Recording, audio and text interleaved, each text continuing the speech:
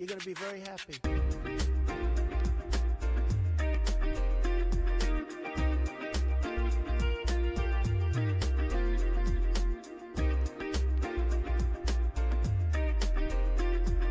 Mr. Gorbachev, tear down this wall. Hello, ladies and gentlemen.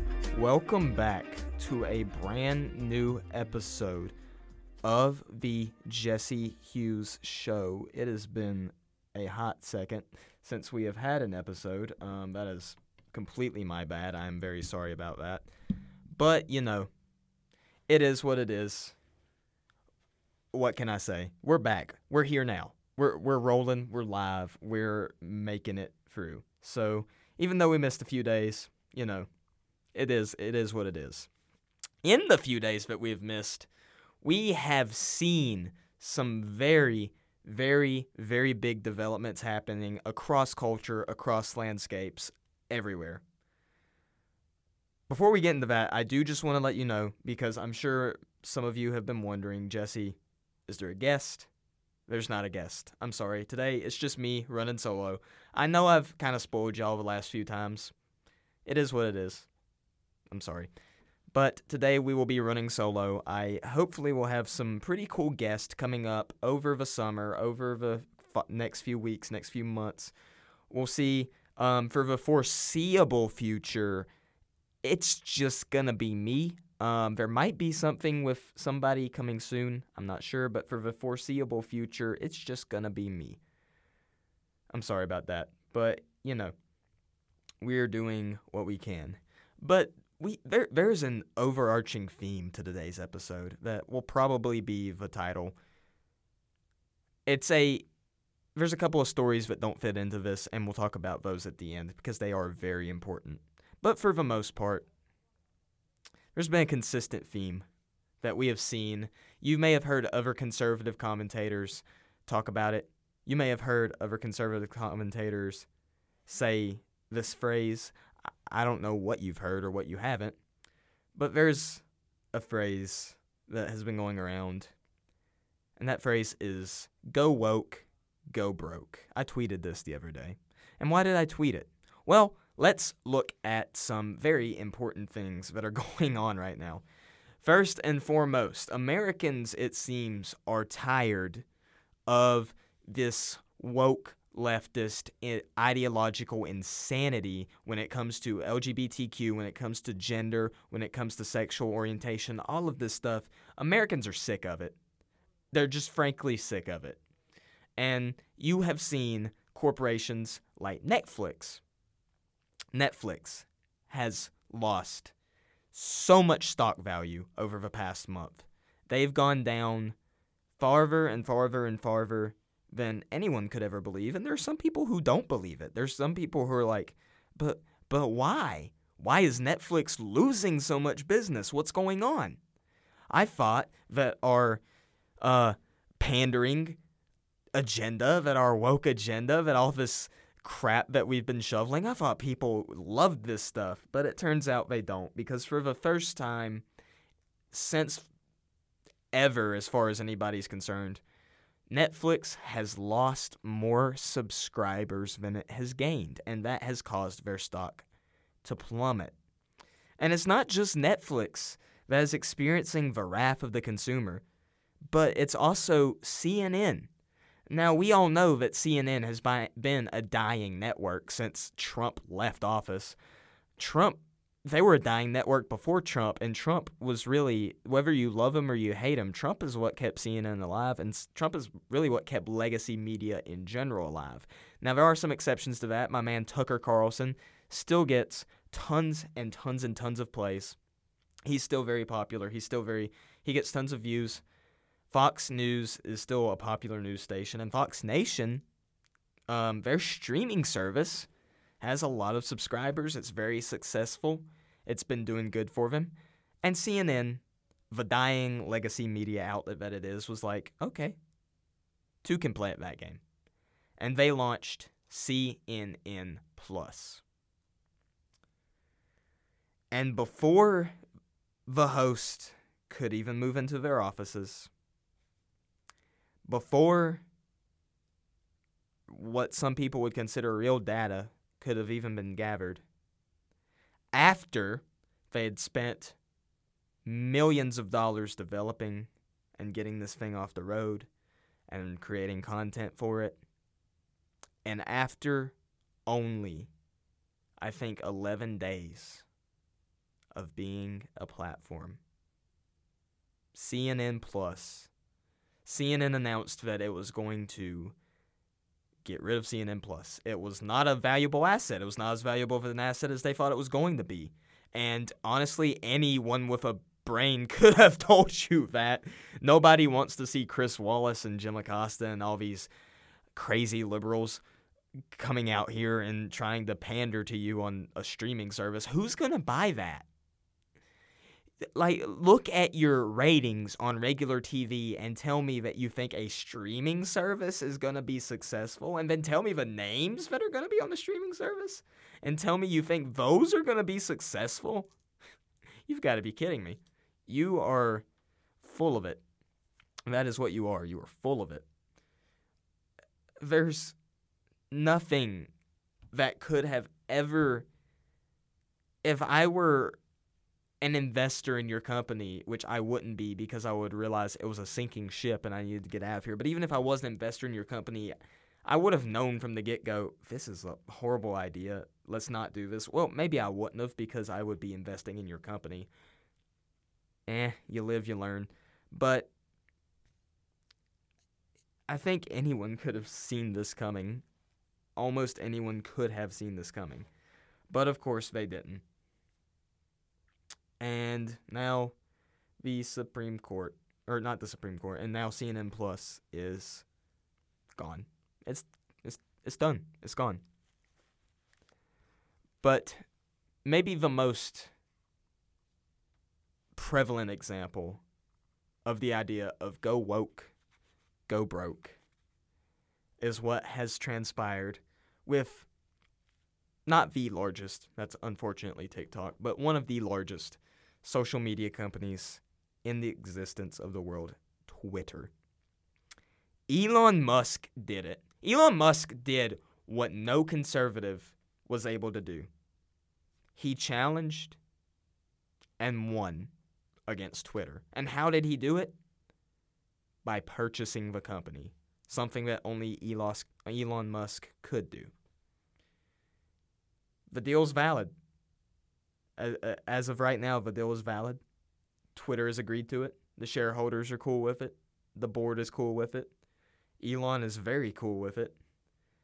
And everyone on Twitter is extremely cool with it. And the funny thing is, since this has happened, Twitter has gained a ton of new people, a ton of old accounts that had been buried in the ban pile have now sprung back to life. And a lot of conservative accounts that had been quote-unquote shadow banned, or at least it seemed like they had been shadow banned, now all of a sudden are getting hundreds of thousands of new followers every single day. And hopefully at jhughes1776 on Twitter will end up being one of these accounts that will start blowing up and gaining more and more followers day after day. Because, I don't know who this guy is, at jhughes1776, but he's got some pretty cool content, and I would go look him up on Twitter. He doesn't just talk about politics either. He talks about some cool stuff like college football. He got to lead the Pledge of Allegiance yesterday at the Virginia March for Life. Oh, wait, that's me! jhughes1776 on Twitter. That's me. It's crazy. I'm not, trying to give myself clout, but I think if you're interested, I think you should consider going and giving me a follow on Twitter. You might like what you see. You might not. I don't know. But Elon Musk bought Twitter, and it has been an interesting day for those on the left who are freaking the frick out over all of it. But, As the Daily Wire, as Ben Shapiro likes to say, leftist tears, hot or cold. Elon Musk did it. He bought Twitter. He did something. He fought against Twitter. He won. He did something that no conservative to this point had been able to do, and that's win against Twitter. And it honestly makes me question how have we gotten to the point? How have we gotten to the point where we are now, where it takes a billionaire to ensure our free speech? You know, I'd always heard, growing up, my family was very devoted to military appreciation, and I'd always heard the expression, freedom is not free. And it's not. Freedom isn't free. But I was unaware that freedom cost about $46 billion. When I heard freedom isn't free, you know, the thoughts that immediately came to mind were things like, blood and soldiers and gunshots and Christ on the cross and all those good things. But no, not at all. Instead, the thing that happens is actually we get a dude with $46 billion come in and be like, hey, let me buy Twitter. Let me buy Twitter. Go woke, go broke. And this doesn't just apply to corporations. This also applies in the political realm as well. Biden has not been having a good time lately.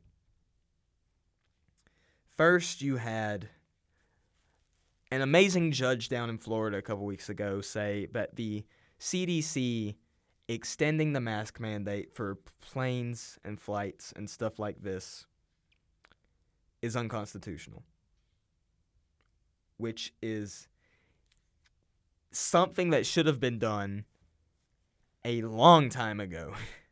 So no more mask on planes. Hallelujah. This does not affect me in the slightest because I've been in a plane twice in my entire life. The first time I was 5 months old. I don't remember that. And the second time I was in 8th grade, I was in a program called Civil Air Patrol, which is basically an youth auxiliary unit of the United States Air Force. And I got to fly in a Cessna. Pretty fun times. But a Cessna is definitely not the same as a commercial airliner like United or anything like that. But hey, what are you going to do? But yes, Biden's not doing too well. That happened. So no more masks on planes, which it doesn't affect me, but does affect a lot of people. So, you know, there's millions of people that fly every day. Then, April 25th, federal judge bars Biden from lifting Trump-era border policy. Title 42, a Trump-era policy authorizing U.S. Border Patrol to turn away migrants at the border over COVID-19. The Biden administration tried to get rid of it, and a federal judge said no. As they should, because Title 42 is common sense. And there's been a surprising number of Democrats even who have supported it. The border and border security, it remains to be an issue that the Republican Party needs to keep pressing because many people, it's one of the most important issues, especially as you get closer to the border for people in those areas. It's something that a lot of border states like Arizona, Texas, Nevada, Nevada's north. Arizona, Texas, New Mexico, that's the end state that I was trying to think of. New Mexico, I promise I know my geography. I promise I know geography. I know Professor Richie listens to this now, shout out, because he saw my flyer. I promise you, Professor, even though I never had your geography class, I know you're Captain Geo. I promise I know geography. Anyway, Arizona, New Mexico, Texas, these border states, this is going to be a very interesting and very important issue in the upcoming midterms, which I will get to in just a second. But border security is important. And the Supreme Court needs, I keep saying Supreme Court because I keep looking over. I'm going to be talking about the Supreme Court in a few minutes. That's not yet. That's to come. But I keep bringing it up by accident. My bad. But the Biden administration and the Republican Party needs to realize that this is going to be important to focus on in the midterms. But you had the mask mandates are gone. The border Title 42 is still here. And now the Biden job approval rating, as of today, Thursday, April 28th, is still underwater. There's two different polls. I'm looking at the Real Clear Politics. I'm looking at two different polls pulled up right now, or three different polls, two from Emerson and one's from Rasmussen. Emerson and Rasmussen both have Biden underwater. Emerson has him approved 42, disapprove 50. That's disapprove plus 8. Rasmussen has him even further down, approved 42, disapprove 57, a 15-point margin. Goodness. And the 2022 generic congressional vote has Republicans up by 6 points. 6 points. It's madness. Biden, it's going to be a bad 2022. 2021 was not a great year for Biden. You know, we had the good old Afghanistan debacle, and before that, we had several other debacles. Concerns with him about COVID, concerns with him about a ton of other stuff. But now, 2022 is just panning out to be even a worse year than we could have ever imagined for Biden, for the Biden administration, for everything that's going on. It's just not good. It's just not good. Go woke, go broke. That's what they say. And the Biden administration went woke, and the Biden administration is going broke. There's a couple more issues that are at hand politically in the political sphere right now that are very important that I want to talk about. The first is, and full transparency real quick, I want to give a shout out. I want to give a shout out to Dr. Al Mohler. Al Mohler is the president of the Southern Baptist Theological Seminary in Kentucky. He is one of my favorite pastors. I love listening to him. I love reading his material.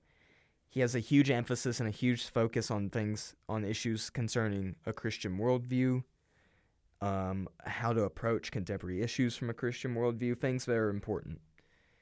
And he runs a morning podcast called The Briefing, which is a daily analysis, from his own words, a daily analysis of news from a Christian worldview. These two next stories that I'm about to talk about came from this morning's edition of The Briefing. I'm not going to copy what he said, but I am going to copy the stories. And I might, if I say something that you go back and listen to and he also said, it's not intentionally, I'm not plagiarizing him. I'm giving him a shout out. Dr. Al Mohler, thank you for everything you do. I love The Briefing. And if for some reason you end up hearing this, I would love for you to come on the show. I would love to have you come on the show. So this is where I'm getting some of my material. A very important case that just came up. This is from Reuters. U.S. Supreme Court conservatives lean toward football coach in prayer case. April 25th. The U.S. Supreme Court on Monday appeared receptive to making it easier for public school employees to more freely express their religious views, signaling it would side with a Christian former high school football coach in Washington State who refused to stop leading prayers with players on the field after games. The issue at hand in this case is whether a public employee, a high school football coach,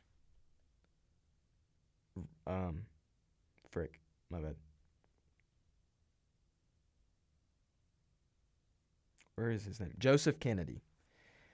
Joseph Kennedy is a part-time assistant football coach in the city of Bremerton, which is a city in, I believe, Washington State. I am not 100% sure on that. But basically, he was a football coach. He served as a coach at Bremerton High School from 2008 to 2015. He began going to the 50-yard lines after football games and praying, because he is a man of faith. It was a public expression of faith, which is protected under the First Amendment, and he went to the 50-yard line and began praying.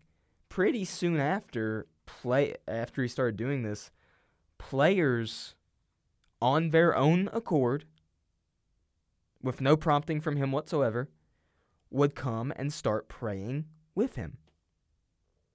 And even then, some players from opposing teams would also come and start praying.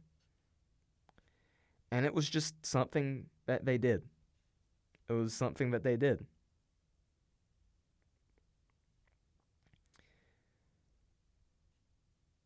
And one day, a opposing team had complained, probably because they lost, who knows, but complained, and the school board and school administration ordered him to stop.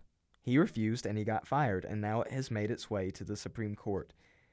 And it looks like the court's going to side with him, because there's a 6-3 conservative majority. The conservatives seem to be wanting to side with him. They seem to be in favor of him. And it looks like, thankfully, he's going to get he's going to get a ruling in favor of him, which is going to be very, very important for religious freedom and religious liberty in the United States. This is very important. If the radical left had its way, public expressions of religion would not be allowed. We've seen this in communist countries like China, like the Soviet Union. And these are authoritarian communist countries, and the radical left are authoritarian communists who want to suppress our rights and want to get rid of our rights to freedom of speech, to freedom of the press. They want to make sure that the only religion is religion that is geared toward worshiping the state. But we're not going to let that happen. And luckily, the Supreme Court's not going to let that happen. And thank the Lord that it's not going to happen. I mentioned earlier that I got to lead the Pledge of Allegiance yesterday at the Virginia March for Life in Richmond. And the reason I got to do that is because the Liberty University chapter of Students for Life got to hold the banner at the front of the march. You may have seen some news stories about it. You may have seen some social media buzz because Governor Youngkin was at the march and marched with us, and it was a very fun time. And it makes me laugh. I heard while we were marching, I heard a reporter talking to the governor, and he asked him, why are you out here marching today for the Virginia March for Life? And I love what he said. Youngkin, in his Youngkin way, was like, well, I'm the governor of Virginia, and I'm pro-life, so I came to march. And that made me laugh. It actually did make me laugh. I thought it was very funny. I mean, it's a very straightforward answer. But it's a question that was repeated multiple times throughout the course of the day. We had speakers like Lieutenant Governor Winsome Sears, Alvalita King, who's I think, niece of Martin Luther King. I had multiple news reporters. I had somebody from ABC News and somebody from the Washington Post talk to me and ask me, talk to my friends. We had somebody from Vice out there who was asking people stuff. We had somebody from the Richmond Times asking people stuff. There were news reporters everywhere. But whether it was the speakers like Lieutenant Governor Sears or Delegate Nick Freitas, or whether it was some of these reporters, the question kept getting brought up. My bad. Why are you marching? Why are we marching? What are we marching for? What's the purpose of this? It's the March for Life. We're pro-life. But why? What's the purpose behind any of this? What is the reason? And the reason being is because we are at a pivotal time in our culture. We're at a pivotal time in our circumstances where we are seeing, for the first time in almost 50 years, the chance that abortion could actually get reined back. We're seeing Dobbs v. Jackson, a case which I had the privilege of being in D.C. the day it was heard. At the Supreme Court the day it was heard. We're seeing Dobbs v. Jackson moving through the courts and posing a real challenge and a real threat to Roe v. Wade. For the first time, certainly in my lifetime, and certainly in the lifetime of many of my listeners, most of y'all are around my age, and for the first time in many of the people that were marching's lives.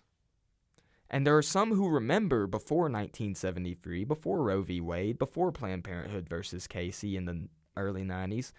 There are some people that remember what it was like before. But most don't. Most of us don't.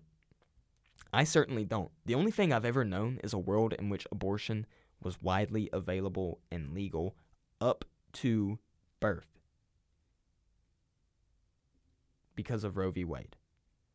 And now we're seeing the momentum shift, the energy shift. The energy's on our side now. We're seeing this shift culturally, politically, judicially, everywhere in favor of life. Because we know abortion's wrong. They know abortion's wrong as much as they don't want to admit it. They know it's wrong. We know it's a human life. They know it's a human life. The only difference is only one side wants to recognize that it's a human life, and only one side wants to recognize the God-given potential and the God-given rights of that human life. But now we're at a place where the culture is shifting. Science is on our side. You always hear this crowd, believe the science. Well, why aren't you believing the science on abortion? Because the science is clear. The science is clear about what we have been saying since the beginning, that life begins at conception. And when life begins, human rights begin. When life begins, civil rights begin. When life begins, all the rights and privileges that a human is gifted on just the account of being a human begin, because human beings are made in the image of God. From the first pages of Genesis, we were made in the image of God. And that gives us worth. That gives us value. You can't just kill a random person for no reason because they are made in the image of God and because they have worth and value. And as much as some people don't want to admit it, we all know that begins at conception. So if you want to believe the science, you will believe the science that life begins. And when life begins, the only morally justified and the only logical philosophical conclusion that you can come to is that life deserves the fullest extent of rights that it can be given.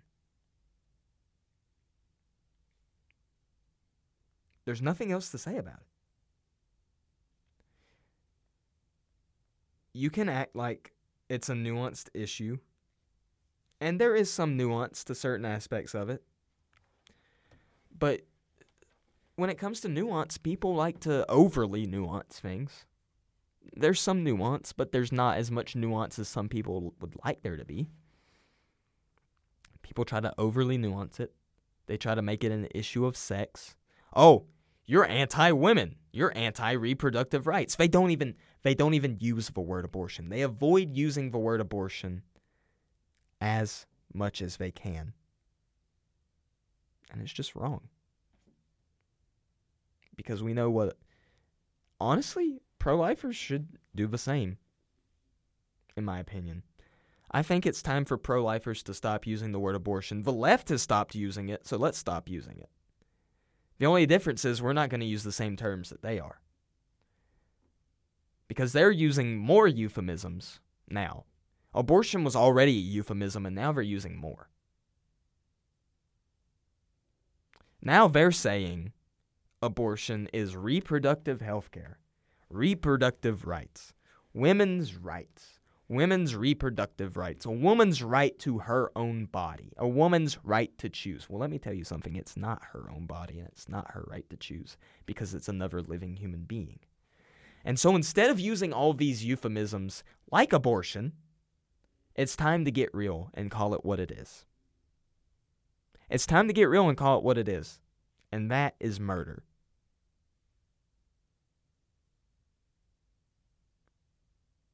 Abortion is murder, plain and simple. And that is why we march. That is why we take to the streets and we march and we go and we let it be known that we are fighting to end this because it needs to end now. And we are on the precipice of the largest momentum shift in the history of this issue with Dobbs v. Jackson, because as soon as Roe v. Wade gets reversed, which I hope it will, we said this yesterday to the media, the battleground's not going to shrink because the battleground's already shrunken right now. The only battleground there is the court. The battleground, as soon as Roe is reversed, it's going to expand to every single state. Because let's be realistic, there's not going to be a federal solution to this, at least not in the next 10 to 15 years. It's going to have to be state by state. State by state. And we're going to have to go to every state legislator, and we're going to have to fight. We're going to have to fight to make sure that abortion becomes unthinkable in the United States of America, because it is murder. I've got more to say, and I've got some more things to talk about, and I've got something cool to talk about that I don't talk about often enough on this podcast, but we will get to that in just a second. First, a quick word from our sponsors.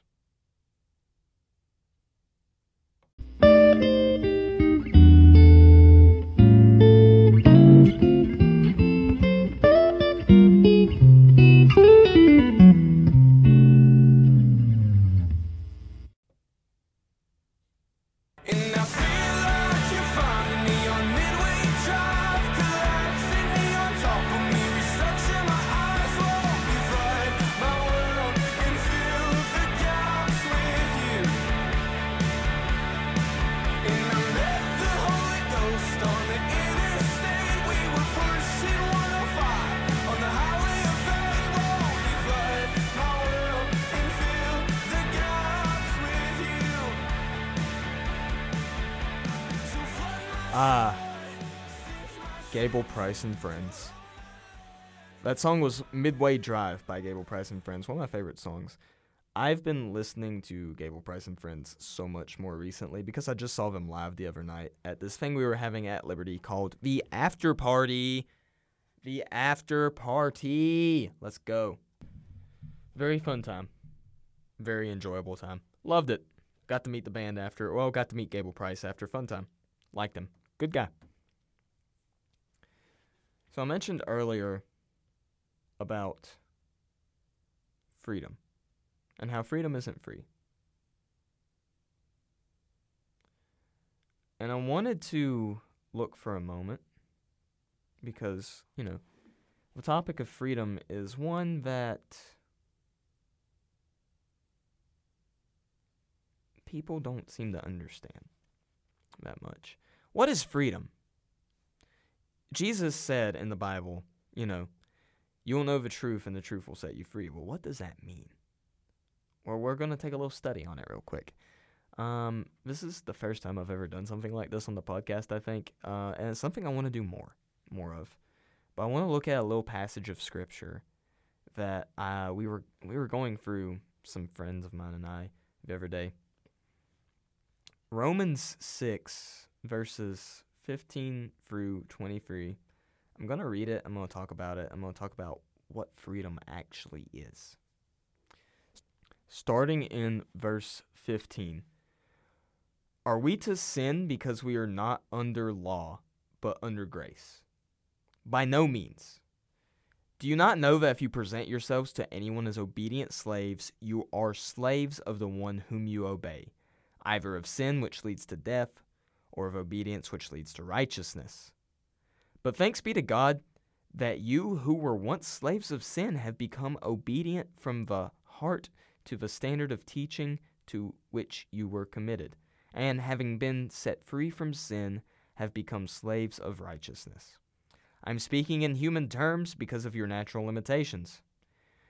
For just as you once presented your members as slaves to impurity and to lawlessness leading to more lawlessness, so now present your members as slaves to righteousness leading to sanctification.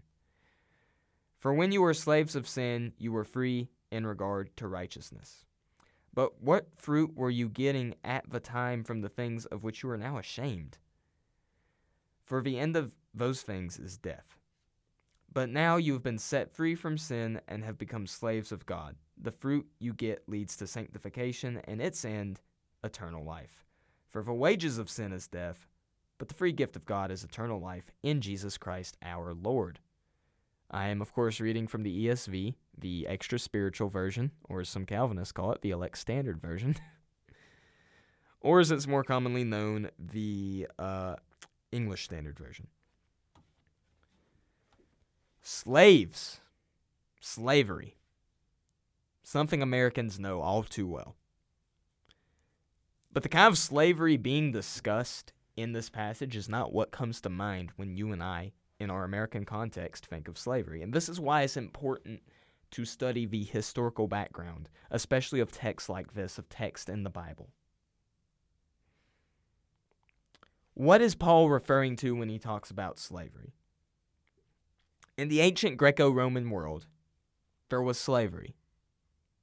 Because throughout most of human history up to about 150 years ago, and even in some circumstances still today, through sex trafficking and sex crimes, there has been slavery.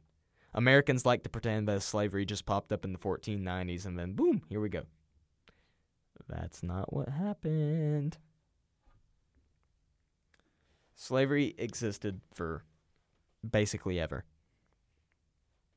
And the kind of slavery that occurred under this time period is more akin to what you and I would know as indentured servitude. Basically, somebody owes a debt. They work for a few years as a slave, and eventually when they've paid off their debt, they're free to go. The only difference being that when you and I become slaves to Christ, we have a debt that we owe that we can never pay, but Jesus paid it for us through his sacrifice. And when we turn to Christ and become followers of him, we're in it for life. You're in it till the end. You can't just be in for a few years and say, I'm out. Nope. If you are a born-again believer, you're in it for the long run, man. So what is freedom? Because in the passage, Paul makes the distinction, when you were slaves to sin, you were free in regard to righteousness, meaning that you weren't bound to righteousness. But what fruit were you getting at that time from the things which you are now ashamed? Think back, if you're a Christian, think back to before you were a Christian. Think of when you were running around, when you were sinning. Maybe you are a Christian and you're still committing sin. Well, we're all still committing sins. Maybe you're sinning more than you should be. Either way, I mean, God gives grace. But think about it for a minute. What were the things that you were doing that you're not proud of when you were a slave to sin, but free from righteousness? The passage says the end of those things is death. Hell is real. Hell is a reality. And hell is something that we need to be talking about. Not to scare people into coming to Christ, but to alert them to what their present reality is if they were to die, where they would be going. Because the most loving thing to do is to warn them that they're going to go to hell if they don't come to Christ, because we don't want that to happen. But now we have been set free from sin and become slaves to God. The fruit you get leads to sanctification and eternal life. We are free from sin and free into Christ. Free into service, but service to God.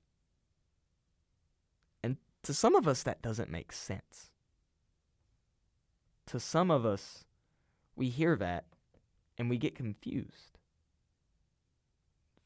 Free into service? That doesn't make any sense.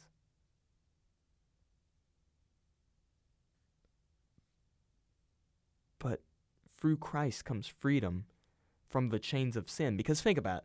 Let's take alcohol for an example.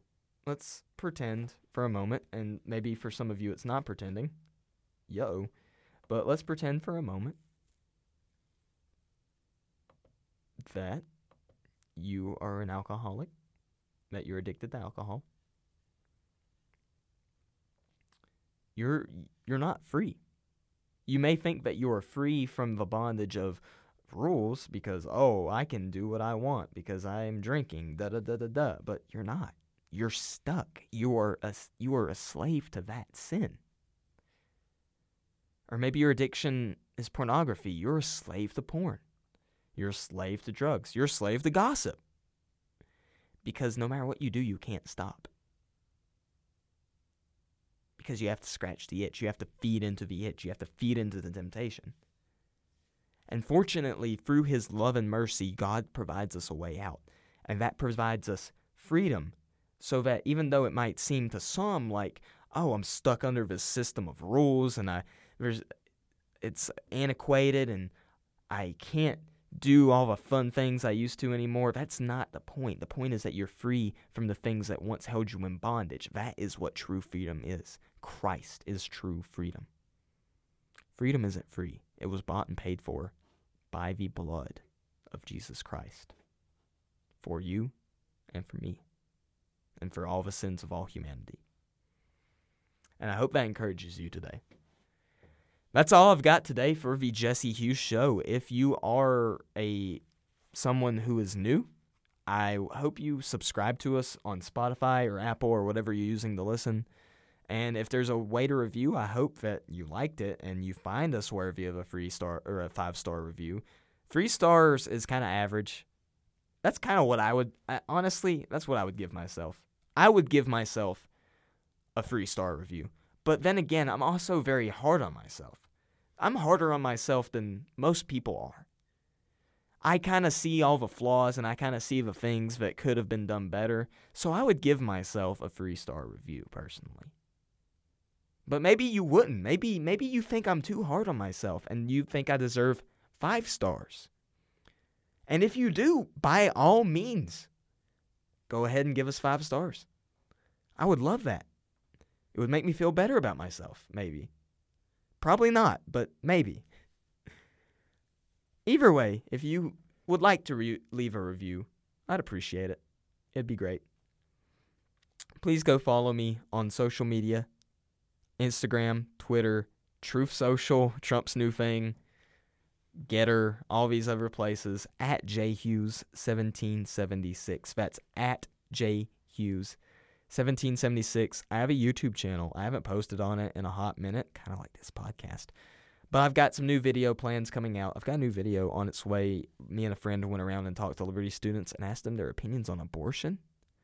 Ooh, that one's going to be good. if you don't want to miss it, go subscribe. But I hope you've enjoyed the podcast. I hope you've loved listening. God loves you, and so do I. Thank you, friends, so much.